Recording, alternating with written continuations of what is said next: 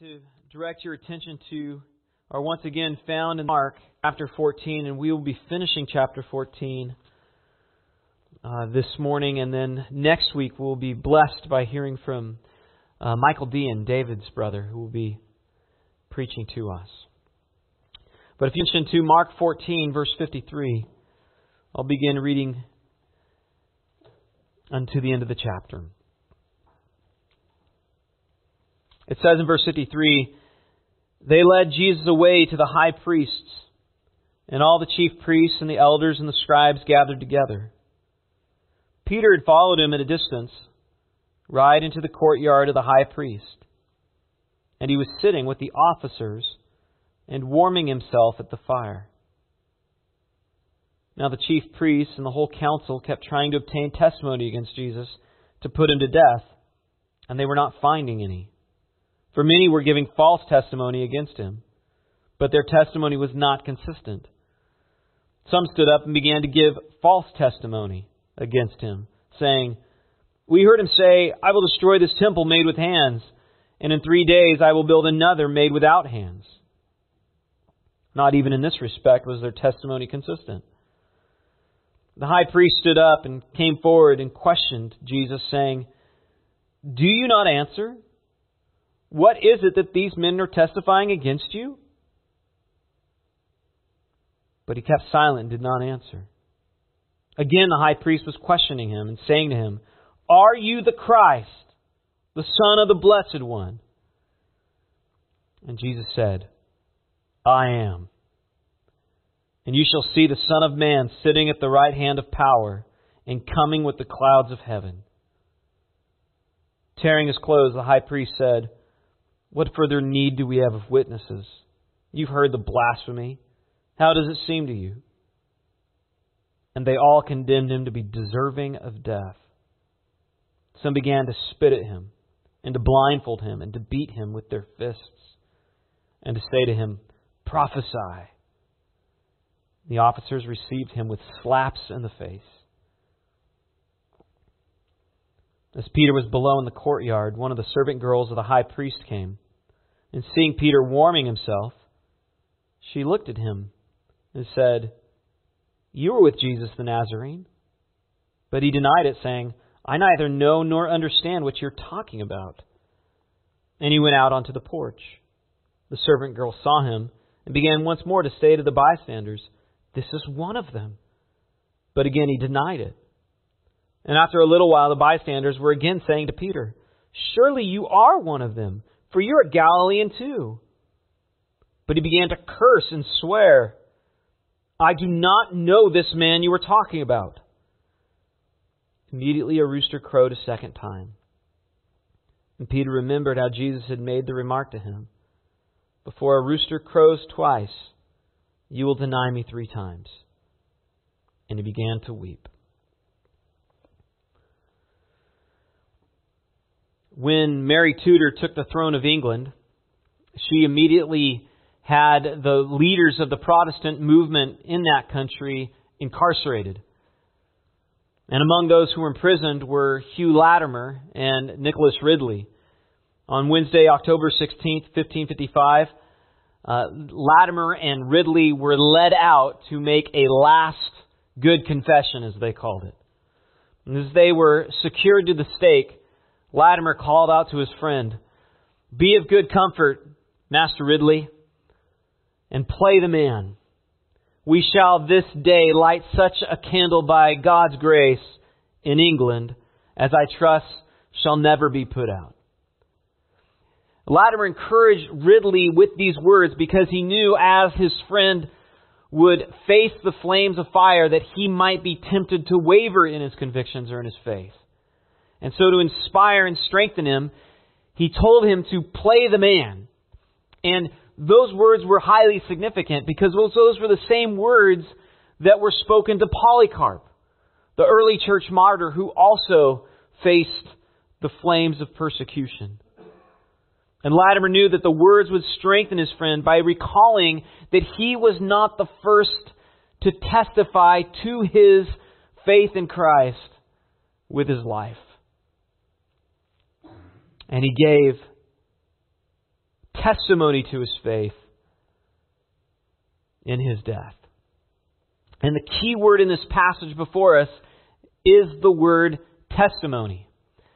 It occurs 7 times. And the word testimony, as some of you might know, is the Greek word martyrio, from which we get the word martyr. Martyrs are those who bear testimony to what they believe with their lives. They prove what they believe. They witness what they believe with their life.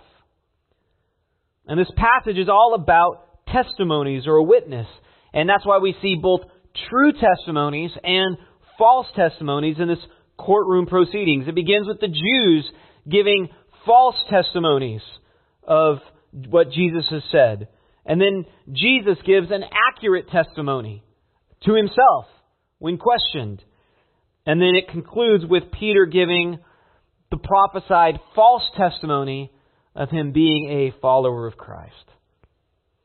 And the courtroom setting of this passage points back to chapter 13:9, when Jesus told his followers to be on your guard, for they will deliver you to courts, and you will be flogged in the synagogues, and you will stand before governors and kings for my sake as a testimony to them. And this passage, Mark 13:9, tells us how it should apply. Mark 13:9 tells us what Jesus wants us to learn from this account of the false testimonies, of his true testimony, and of Peter's false testimony. When you are drugged before courts, when you are questioned regarding your faith, and you will be questioned regarding your faith, this is how you need to respond, and this is how you should not respond. Do not lie, but give a true testimony to them. And Jesus said this to his followers back in Mark 13 because he wants them to know what's on the horizon. What is it that they should expect when they choose to follow him, when they choose to get baptized? What should a Christian expect? And I think really up till now, in our lives, the prospect of being persecuted for our faith might have seemed pretty dim. But given current events in our culture and nation, as Americans, all the more we need to be prepared to suffer. We need to prepare to be persecuted. Now, the majority of our brothers and sisters throughout the world have always had this expectation. But as Americans, we need to be honest, it probably wasn't likely that we were going to suffer much for our faith. But we would be naive to assume that we won't suffer now. So now more than ever, we need to take heed of what Jesus says here. So that if and probably when our time comes to bear testimony, whether it's to courts, whether it's to governors, whether it's to our coworkers or even family members or our neighbors, when the time comes for us to bear testimony to what we truly believe, that we won't falter, that we won't fail. We need to be prepared. And this passage is given to prepare us. And it begins, as you know, with the false testimonies of the Jews in verse 53. It says, they led Jesus away to the high priest, and all the chief priests and the elders and the scribes were gathered together. This is again the religious leadership of Jerusalem, the most respected people in society, the people with power. They held Jesus' life in their hands. These were the people you would have turned to in your hour of need. And they were the ones seeking to kill Christ. They were the ones that would eventually seek to kill his followers. Which is why Peter followed him at a distance, it says, right into the courtyard of the high priest. And he was sitting with the officers and warming himself at the fire. Verses 53 and 54 are there to provide us the setting for all that takes place. Again, it's a courtroom setting. After seizing Jesus in the Garden of Gethsemane, his followers fell away, and the religious leaders and the accompanying soldiers take him to the house of the high priest, who was Caiaphas at this time. His followers scattered, but some followed. We knew that one man at least was seized, and we saw in the previous verses that he was left his linen sheet behind him and escaped naked. Also Peter followed all the way into the courtyard, obviously at a considerable distance. And he follows them all the way into the fire that was in the courtyard. And he sat amongst the officers who had just taken Jesus into custody. This is ironic because Peter is now sitting with the very men who just moments later would beat Jesus and mock Jesus and spit on His face. Peter has aligned himself with Christ's enemies around a fire. He has chosen the path of hypocrisy and secrecy in order that he might preserve his dignity and his security. And while Peter's hiding himself in the truth, Jesus is in the home of the high priest, having to hear false accusations get leveled against him by the whole council of religious leaders. That word whole council is the Sanhedrin, and it was the governing body of all the Jewish leaders. It consisted of 71 members, scribes and elders, people in the high priestly family, the high priests themselves. The high priest was the president of the body. And they get gathered because in order to put Jesus to death, which was clearly their objective, before there's even a trial, they have an objective, which just shows that this is just a farce. But they had this objective to put Him to death. And in order to put Him to death, according to the law, based on Deuteronomy 19:15, the crime needed to be substantiated by 2 witnesses. And so they figure, well, there's lots of people we can gather to bear witness to what this man has said. But none of the witness they conjured up had testimonies that agreed. And so their whole plan to put Jesus to death was just crumbling before their very eyes. It was falling apart. The closest that they came to credible testimony was a misquotation of Jesus back 2 years earlier in His ministry. Back in John chapter 2.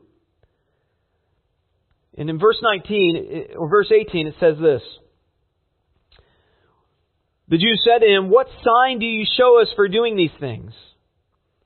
Jesus answered them, "Destroy this temple, and in 3 days I will raise it up." The Jews then said, "It's taken 46 years to build this temple, and will you raise it up in 3 days?" But He was speaking about the temple of His body. When therefore He was raised from the dead, His disciples remembered that He had said this, and they believed the Scripture and the word that Jesus had spoken. Again, this was years earlier. The first time Jesus cleansed out the temple.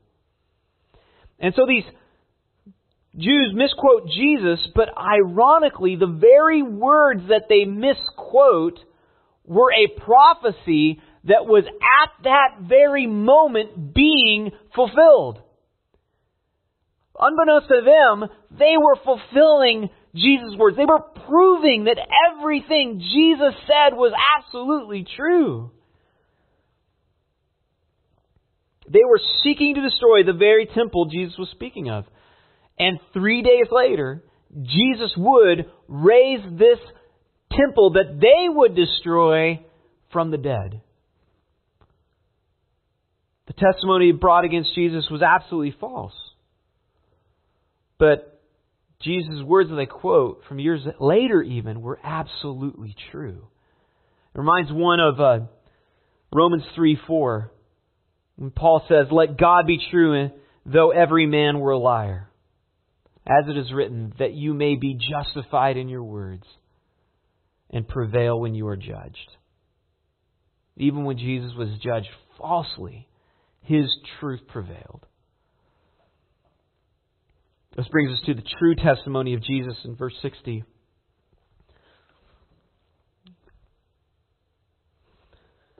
The high priest stood up and came forward and questioned Jesus, saying, "Do you not answer what it is that these men are testifying against you?" But he kept silent and did not answer. The religious leaders' plan to have Jesus killed, again, it's falling apart right before their very eyes. And so in exasperation, the high priest himself stands up and decides to take matters into his own hands. He directly confronts Jesus with this question, asking why he would not defend himself. He wants to provoke Jesus to condemn himself or at least to discredit himself. And notice Jesus' response. He kept silent. He didn't defend himself. And likewise, the Christian's agenda in following Christ, it's not to defend ourselves, but to proclaim the truth. Jesus was silent until he was asked about the truth. And then he preached the gospel in a few words.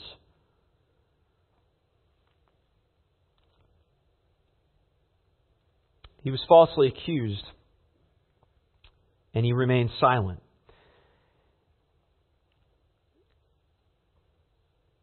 This really gives us the pattern for how we should respond when we likewise are falsely accused, when we are slandered and accused of doing things we've never done.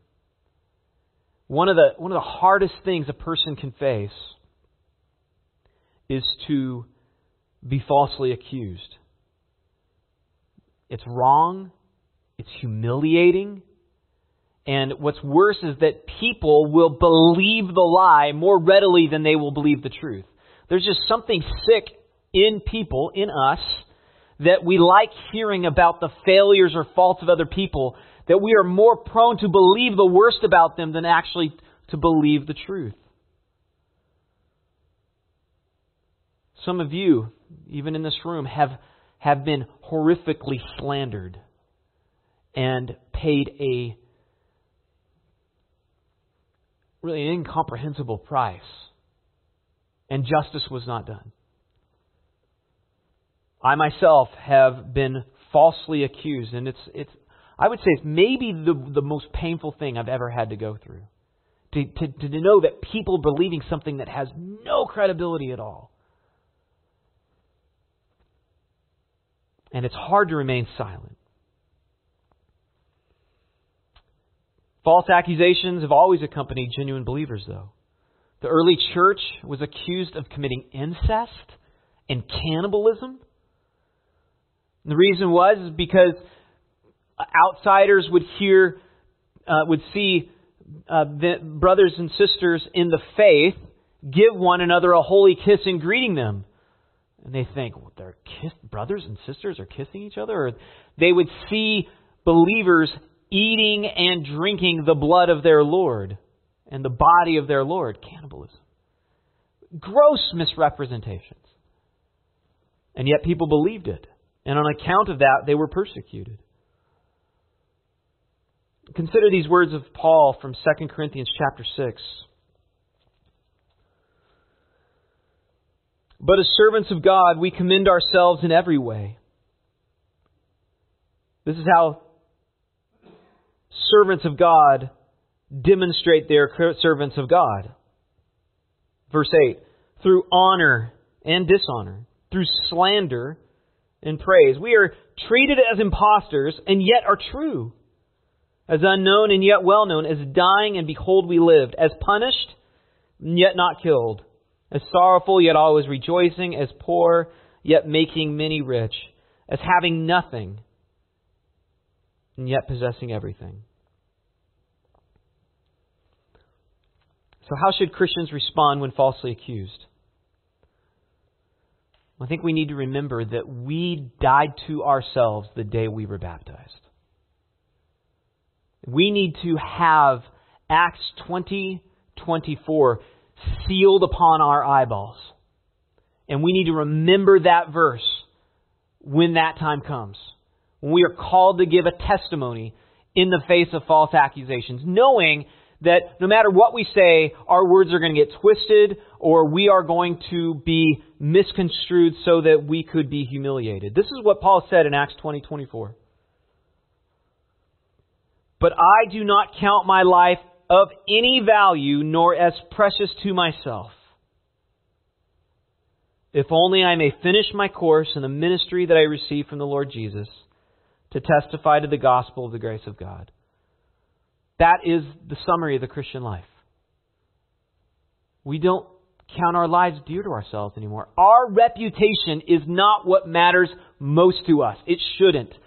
When we were baptized, we committed to no longer live for ourselves, but to live for Him who died and rose again on our behalf. And when Paul makes that statement in 2 Corinthians chapter 5, he then says, and we are ambassadors of Christ. Our goal as Christians is to be ambassadors, to proclaim the truth, not to defend ourselves, not to protect our own reputation, not to protect our families from slander or humiliation. Our goal is to see the truth of God proclaimed to believers, to unbelievers, so that believers might grow up in the faith and be strengthened, and so that unbelievers might be saved. We are silent in the face of false accusation, but we are bold when it comes to the gospel. Our concern is to have unbelievers in particular, well, believers, both believers and unbelievers, but we want unbelievers to have a right conception of who Jesus is. We want to correct their error. We want them to see that there can be a salvation even for them. And what people think of us should be of little account, as Paul said. And let's not be naive. It hurts immensely to be lied about. It's humiliating. It's hard for any believer to hear of a lie, let alone one that's directed against them. But again, the truth about Jesus is what matters most, not the truth about us. But you have to, I say that now because you're going to have to believe that when the time comes.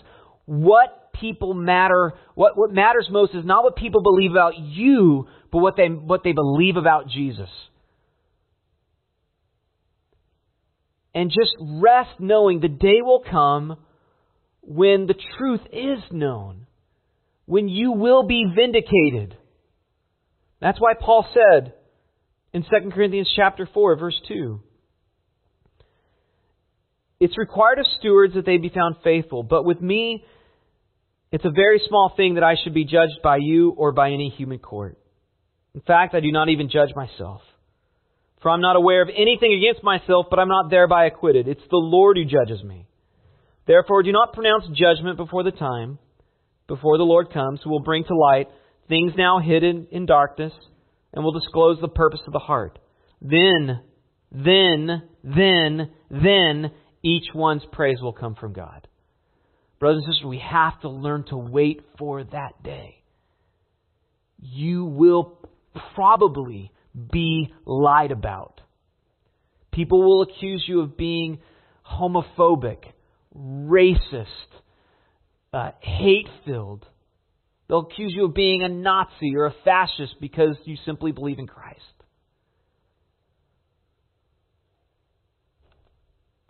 But we should not be concerned so much about defending ourselves, but defending the truth. And Jesus, again, He's a perfect example.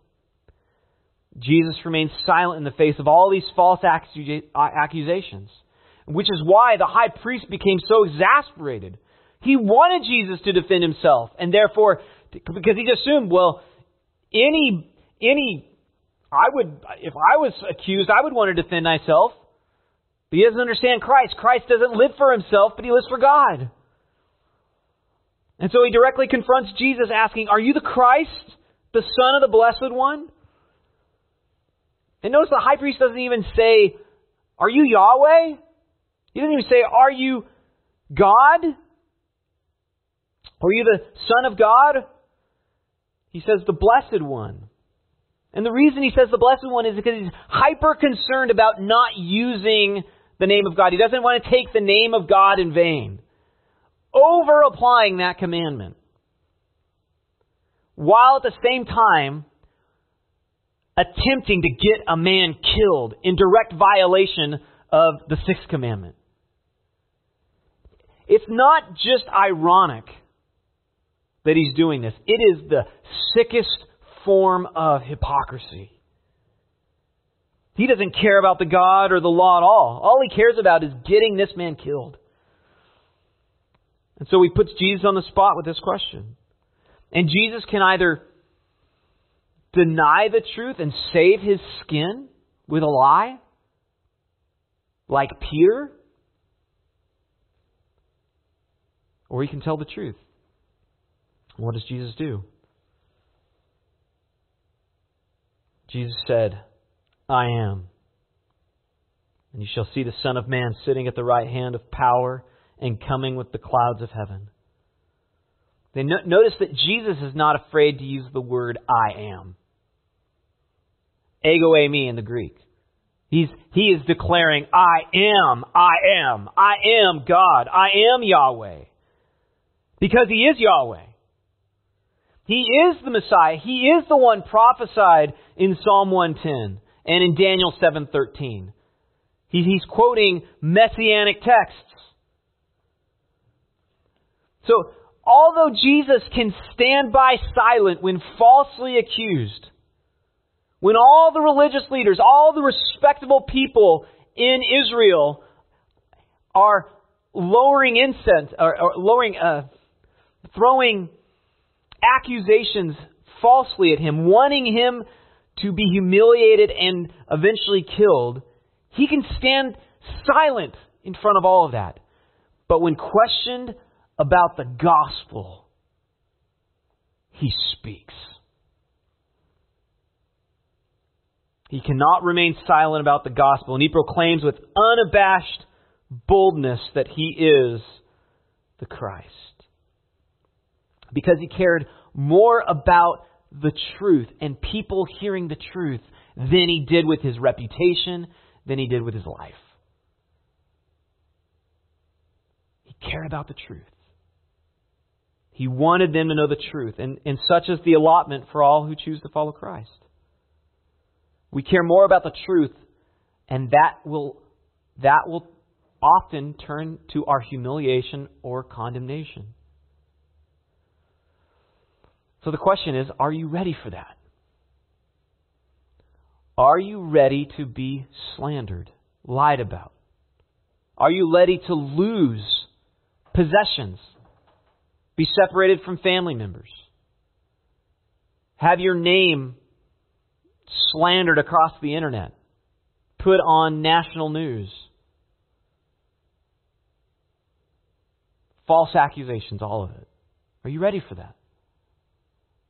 You ready for the people even in this church to believe something that's not true about you?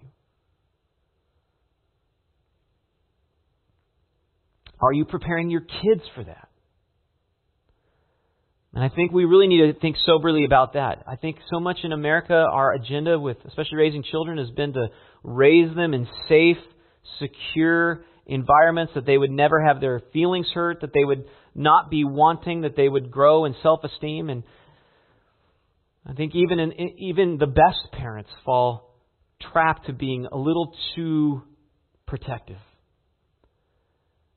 Especially in light of what Jesus says people should expect. If you're going to be a good Christian parent, you need to prepare them to be good Christians. Which means they need to be ready. They need to learn how to experience loss. They need to learn how to experience pain and humiliation. And you need to exemplify that to them. Because they're not going to learn it if you're not being an example. If we're not being an example as a church. So how can we prepare ourselves?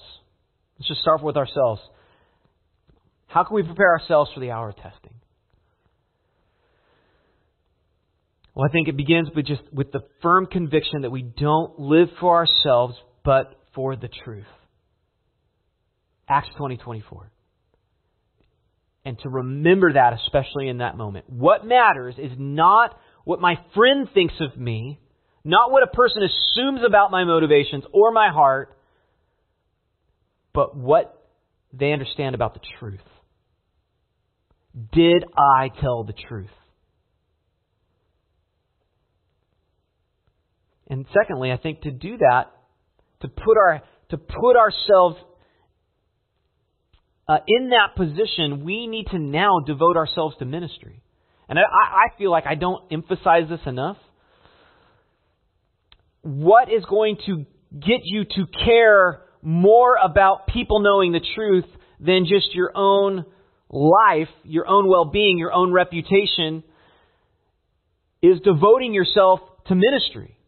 And I'm not talking about serving in helping the infrastructure of like a Sunday morning work. We need that. That's true.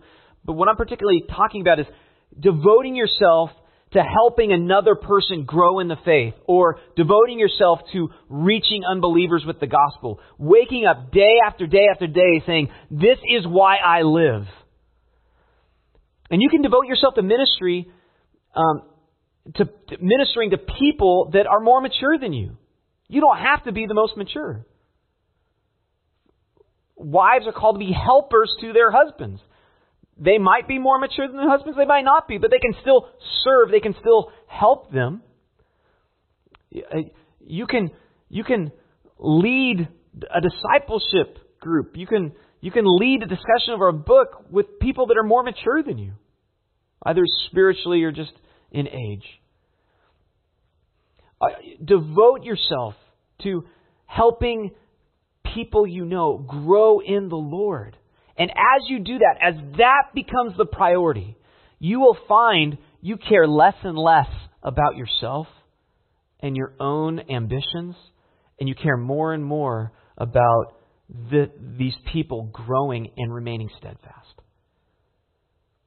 And that's one of the main reasons you should be coming to church, not just to have your own soul fed, but to see that those people that you've been praying about and devoting yourself to earlier in the week are also getting fed. In fact, there may even be a twinge of pain when somebody's absent, because you realize, man, they might be missing out. And you care about their growth. You care about their security in Christ. So 2 things. Recognize that as a Christian, you no longer live for yourself, but for Christ. And what matters is not your reputation, but the truth about Christ. And secondly, devote yourself to that reality. Devote your life to ministering to other people, helping them grow in the faith or come to faith in Christ.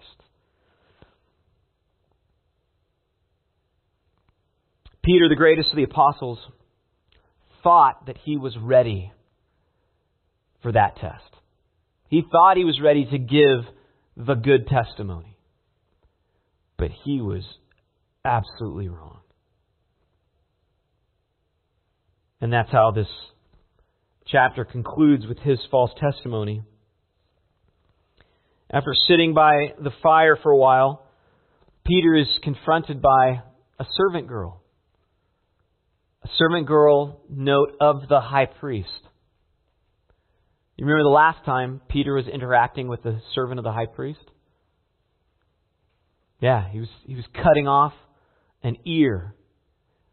All boldness. I'll never deny you. Though everybody else deny you, I'll protect you. Well, it's easy to wave swords and be bold when the Lord of the universe, who could calm a storm with a word, is standing behind you.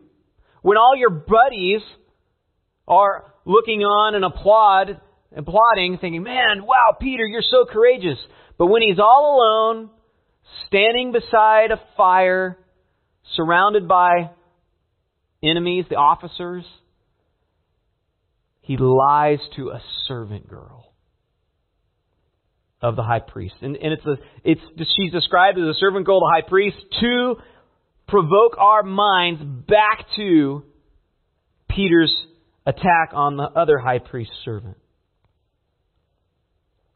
In relative comfort, Peter appeared to be pretty courageous. And I think for us, it's easy to imagine ourselves, maybe even now, sitting in an air-conditioned auditorium, surrounded by friends, people we know love us.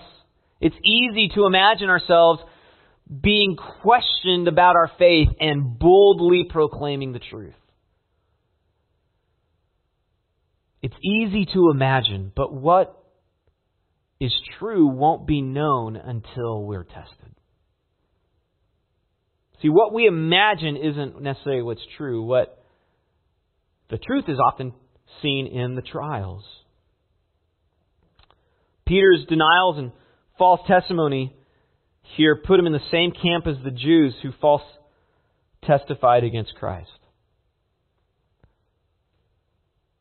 You have false testimony, truth testimony, and then another false testimony. Peter, despite all his active imagination, is no better than the Jews who were accusing Christ.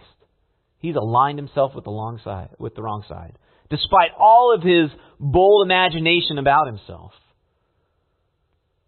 His denials are just as bad as their lies, if not worse.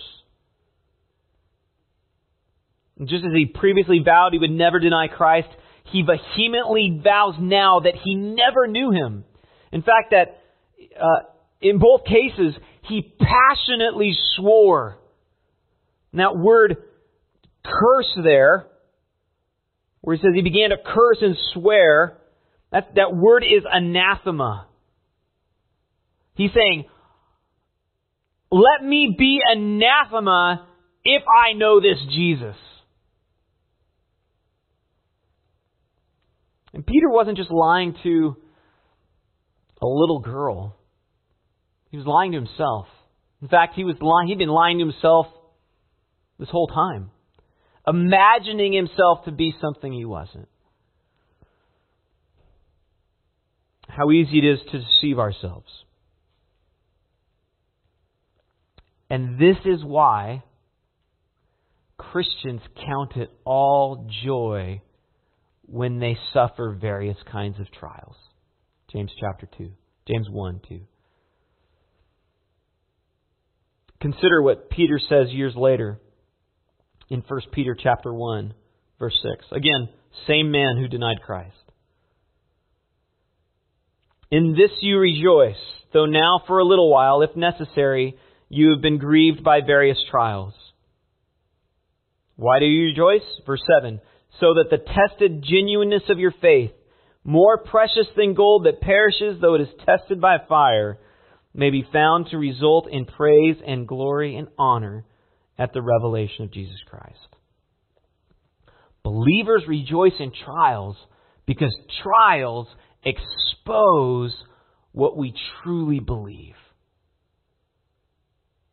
Believers want to know they're genuine. And sometimes what believers need to realize is they're genuine, but their steadfastness is a lot more brittle than they think, like Peter. Peter was a genuine believer, or at least he would be. And this trial just exposed that at least what he thought of himself wasn't true. And so when you face trials, whether the trial exposes you don't really believe, or whether the trial exposes you're genuine, nonetheless, the trial is a blessing because it tells you the truth. And again, believers care more about the truth than they do about their own comforts, than they do about themselves and their own reputations. They care about the truth and other people knowing the truth about Christ. And so the trials at least tell us the truth about ourselves. And I think they also testify to an unbelieving world the truth about ourselves and the truth of Christ in us when we pass the test. I think usually the best thing that can happen to a person is to realize their own self-deception. And so you need to see the mercy of God here with Peter. And I think that's why Peter was confronted 3 times, not just to fulfill the prophecy, but for Peter to really see what he believed. 3 times he denied it. Peter needed to see how rotten his heart really was, how self-loving he really was. He needed to come to an end of himself. He needed to break down and weep. God was disciplining Peter here so that he could go and bear fruit. God was helping Peter become what Peter thought he was. But in order to become what he thought he was, he needed to see what he really was. And it's so important for us to realize, because we are going to be tried. We are going to be persecuted at some level. And it's so important that we see where we really are at. And so don't fall apart completely when you realize you're not as godly as you might have thought you were.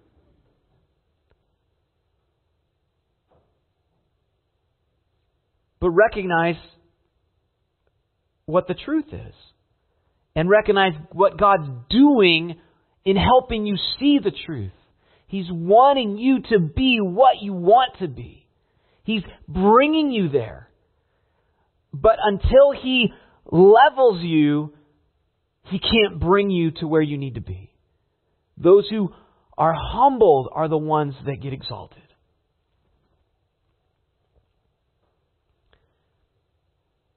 Sure, Peter failed.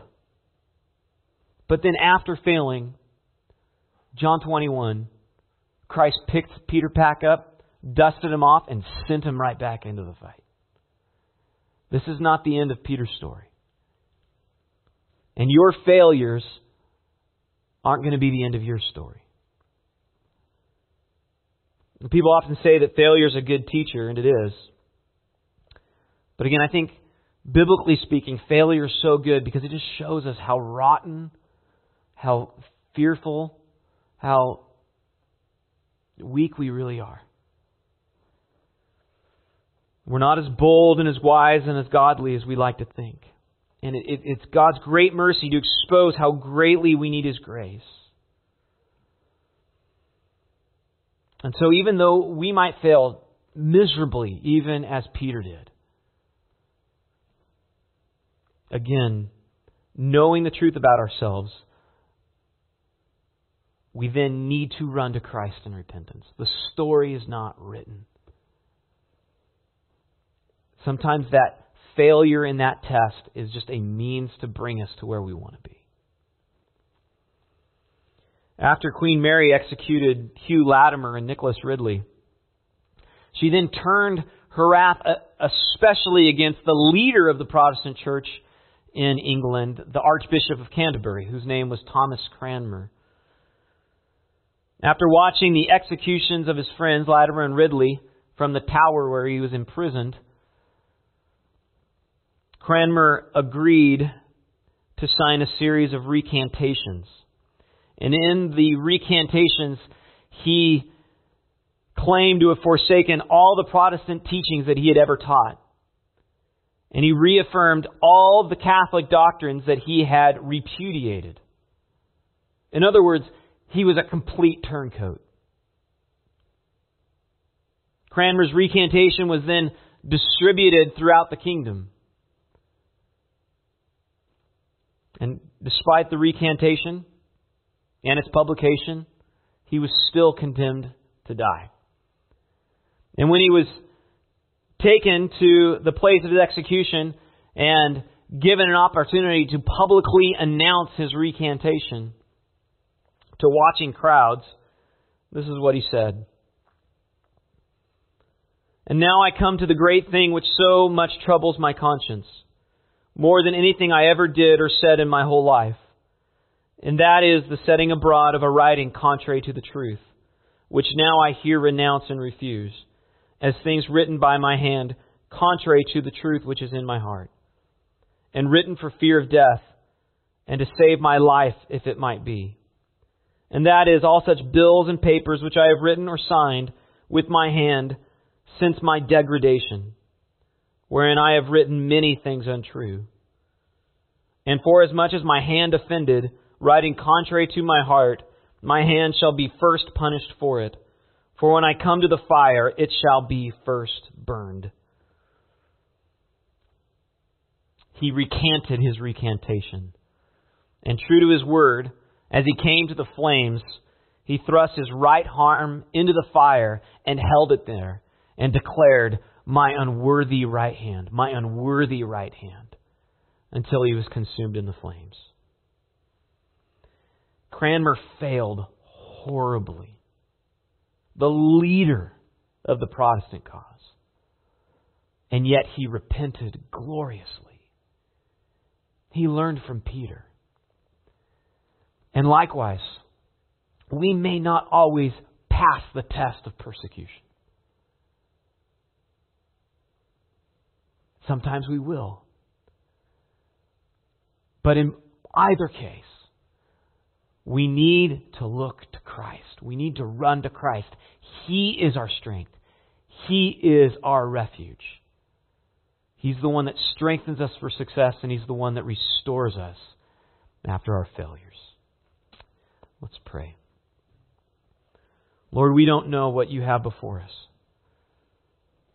Lord, it's hard to imagine loss as a reality. And Lord, we confess that it's just so much easier to think of ourselves more highly than is proper. And so, Lord, I do pray that You would test us,